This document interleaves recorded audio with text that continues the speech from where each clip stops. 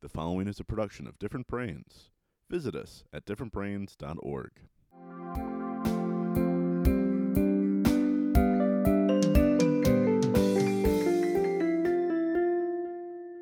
Hi, I'm Dr. Hackie Reitman. Welcome to another episode of Exploring Different Brains. Today we're lucky enough to have returning to us our good friend, the wonderful neurologist, Dr. Seth Keller. Seth, welcome to Different Brains.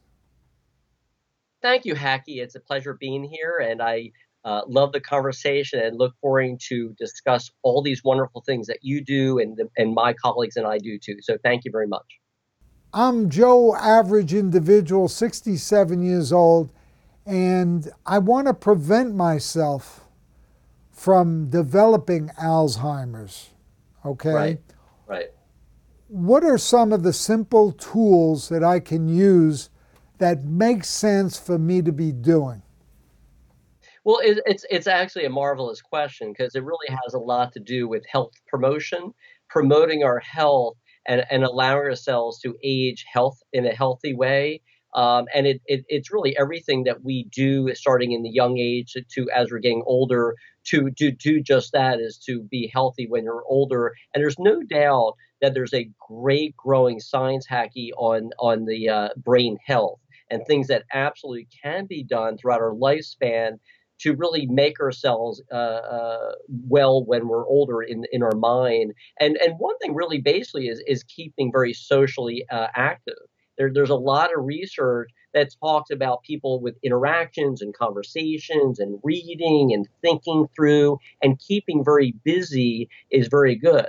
And that is really working your mind. There's a lot of research, a lot of studies, a lot of information that talked about that, which kind of parlays into what people talk about with word games and Sudoku and other kinds of things. So that's kind of really where a lot of that comes from about that, working things through. And one example is that what we do naturally in our lives to kind of keep ourselves going is right now, I'll use an example. You just literally picked up a glass with your right hand automatically and picked it up. So what that means is you probably didn't give it much thought, and here I got my glass too. So you basically have a pathway in your mind of what naturally you use, right-handed or not, pick it up. So that's a pathway that you have formed in your brain. So a way in which we talk to people that I do about people trying to help their pathways in their brain stay healthy is do things differently. So for instance, if you're naturally always using your right hand to pick up your glass, try doing the opposite side. Do it and do that more regularly. That would be the same thing, say, brushing your teeth. If you naturally brush your teeth with one hand, work at the other side. If you're driving a car and you know naturally that you go one direction every time, next time maybe try a different way. So what that does, it actually works our brain to learn and use other pathways and it exercises the brain in that fashion. That's number one. Number two is the way we treat our bodies has a big difference. So do we smoke cigarettes? Do we get our blood pressure checked? Do we eat well? Do we not? Are our sugar, diabetes controlled? Everything like that is huge in terms of brain health. People that have uncontrolled blood pressure problems absolutely have a much higher rate of cognitive brain dysfunction. People that smoke a lot who have a risk of brain dysfunction because of that, absolutely. People end up having strokes, worsening memory problems. There's no doubt that what we put in our bodies have impact. The way we exercise. So if you get your heart rate up on a semi-regular basis throughout your lifespan and not waiting until you're 56 years old, it's not too late, of course, to do that, but try to do things throughout the lifespan, which is really important for people to realize, why am I doing it now? Why am I putting this effort in now, even though it makes me feel good? You're basically protecting yourself for later. And I guess that might be esoteric, later in life, I'm doing all this work now, 40 years before I get older, 30 years, 20 years. It really makes a difference. For those that are already that age and say, boy, I wish I did this. I wish I did this. But, you'll learn from that. The key thing, Hackie, is how do you take someone and change their bad habits, or I hate to say lazy habits, and make them someone that does these things? How do you get someone to go on a what we would call a health promotion program And that's not an easy thing to do, especially in those with developmental disabilities who sometimes need supports and they need mentors. They need people to look at around them who sometimes may need to support them and be good observers and good role models. And that's something that's very important too, especially in those that have developmental disabilities that go with families or direct supports. Well, you've just given us a natural segue into, you and I are both scheduled to be speaking at the 2018 NDSS Down Syndrome Adult Summit. Yes. The National Down Syndrome Society, which they do great work. And it's amazing to me the simple tools you just outlined, okay? The most underrated thing, socialization, proper diet, nutrition, activity, exercise. And we can add other things if you can do it, get a good amount of sleep, get rid of some stress if you can. Absolutely. All of these tools that do not cost a lot of money, right, but require a certain degree of education for all of us to get this out. They work not only for your overall life expectancy and your quality of your life, not just for regarding preventing or improving Alzheimer's, not just for autism, not just for Parkinsonism, and the list goes on, not just for PTSD, anxiety, depression, bipolar.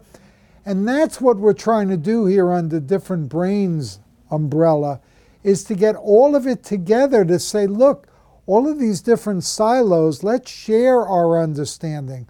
Let's share our research. Now, right. You speak very eloquently about the relationship between Down syndrome and development of dementia and Alzheimer's. And one of the reasons you've been such an integral part, along with Steve Perlman and others, of the Special Olympics, which is changing these people's lifestyle by example, by providing a social and athletic and exercise and diet education and everything. Speak to your involvement with the development of this for this particular population. Okay. Well, basically, I come at it from different perspectives. A little complicated, but the main one is that I'm in my so many titles that I have and hats that I wear. I'm the co-chair of the National Task Group. You were mentioning that, and that's a big deal for me in my life. It's called the National Task Group on Intellectual Disabilities and Dementia Practices, and I'm the national co-chair alongside my colleague Matthew Janicki. And Matthew Janicki, he's my friend, he's my mentor, he's my partner. He's been in the field of aging and developmental disabilities for quite a long time.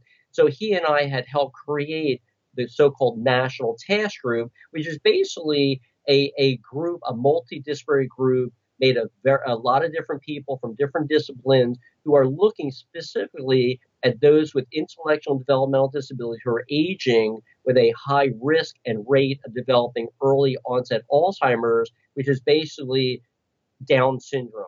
People with Down syndrome, because of the genetic nature of what they have at extra chromosome 21, that extra chromosome 21 creates the accumulation of these abnormal proteins, which are the glue and clogging up the brain, leading to Alzheimer's disease. So in people with Down syndrome, there's a greater than 60% chance that by age 60, they already are developing Alzheimer's disease.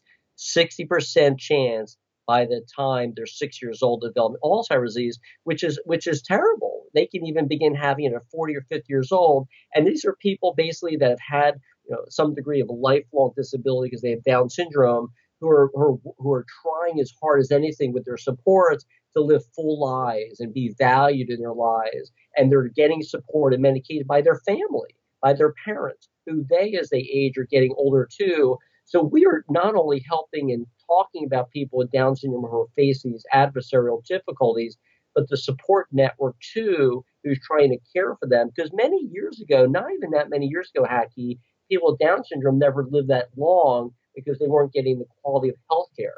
So the issue of people with Down syndrome even developing Alzheimer's disease in the 1980s was no one really thought much about it. 1980s, not that long ago. Now in 2018, 2030, 2050, people, not just us who are baby boomers living longer and will be much like in the United States over 65, a great amount, people with developmental disability, including Down syndrome, are going to live longer. However, because of the early onset of Alzheimer's, it's a huge problem, obviously, for them. Alzheimer's is really a terminal illness. So my group looks at that, and health promotion is huge.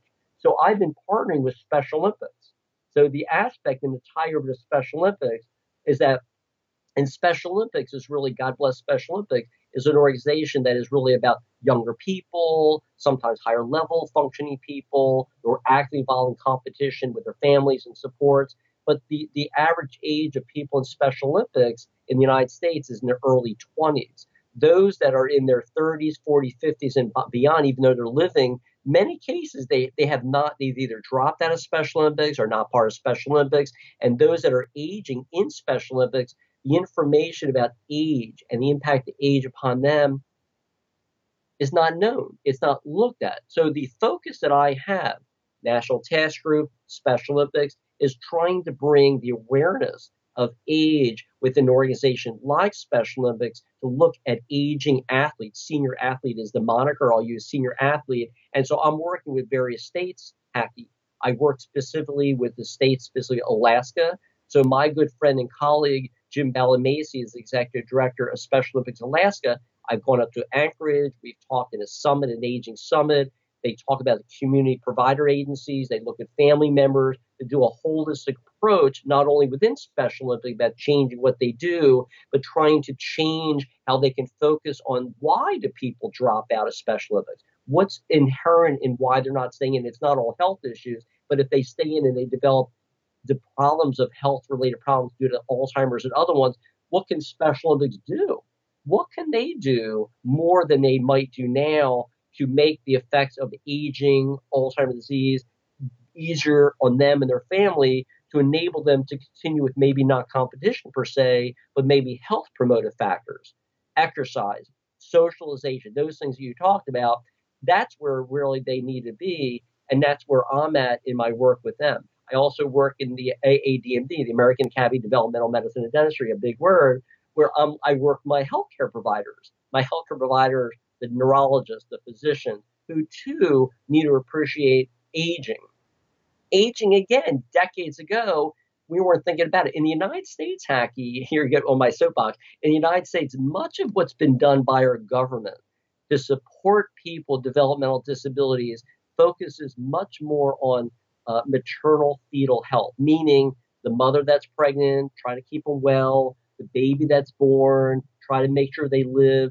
The focus on adults and aging adults in particular wasn't done. So there has not been a lot of research. There's not a lot of funding. So across the United States now, even the concept of just aging and developmental population is still barren. It still needs to be worked on, but it requires funding, support, and awareness. And these are things that we try to chop at and grow.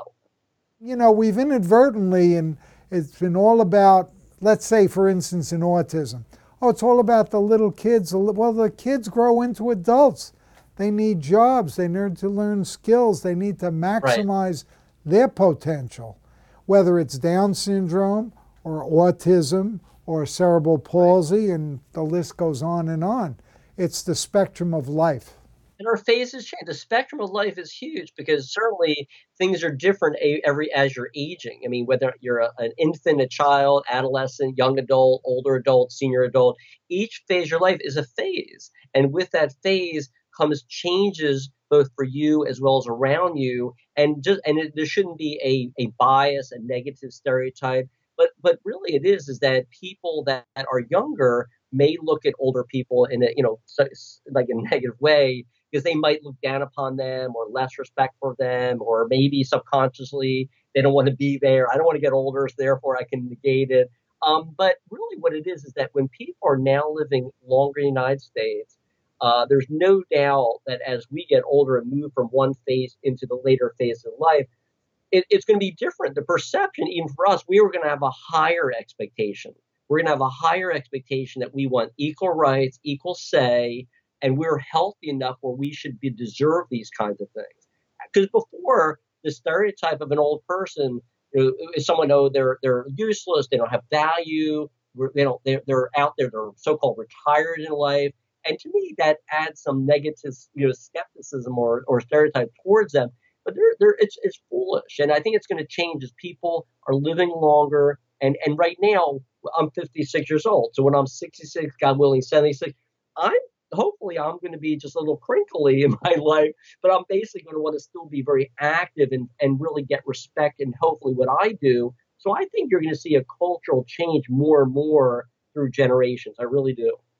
Well, that's very encouraging. I do believe it because you're seeing it now. Well, Dr. Seth Keller, what have we not covered that you would like to cover today? Well, there's no doubt that one thing that I care a lot about is education and training for physicians. So much what I do is trying to get the word out to my brethren in neurology and healthcare to try to put the emphasis that people with developmental disabilities have value. Because really what it is, and a lot that I do, is trying to bring the awareness of the people with developmental disabilities have rights, and therefore with rights that they should deserve good health care. But to have good health care, there has to be training to practitioners. So really my feeling a lot about it and what I do is not only providing a service that I personally can do, but spread the wealth. Let others also be able to help out. We're a small core group. The reality of my colleagues who provide this service of a specialty care, we're actually very small. So when you look at people around the United States, it is not a Seth Keller in all these different states or other people like me. So what do they do? Where do they get their specialized neurologic care? Well, the reality is they may not get it, Hackey. So therefore, the reality in the long-term way is to provide further education and training and awareness. Maybe not all specialists will become specialists in developmental disabilities, but it goes to the basis of caring for people who are different, right, Hackey? People are different, and therefore they deserve the right, like anybody else, to be listened to, appreciated, and be valued. And therefore, for me to care about them as an individual, and therefore me give them every benefit of helping them care for their health. But if you can't relate to them and you cannot appreciate them as people who have value, it doesn't go far. So that's kind of where I think the bottom line is caring for people as people, no matter how different they may be. Seth, before we leave, tell our audience if they want to learn more or get in touch with you, how do they do so? Absolutely. The best way to find out about the work that I do and get in touch with me is through my national organization, the American Academy of Developmental Medicine and Dentistry, and our website is aadmd.org. So that would really be the best way to find me and get information. Dr. Seth Keller, it's been a pleasure to have you return yet once again. Thank you for being with us and enlightening our audience here at Different Brains. Thank you so much. It was a pleasure being with you, and I appreciate really providing me the opportunity to discuss all these really important issues. So again, thank you for all that you do. Exploring Different Brains is a production of Different Brains, Inc. For more information, visit us at differentbrains.org.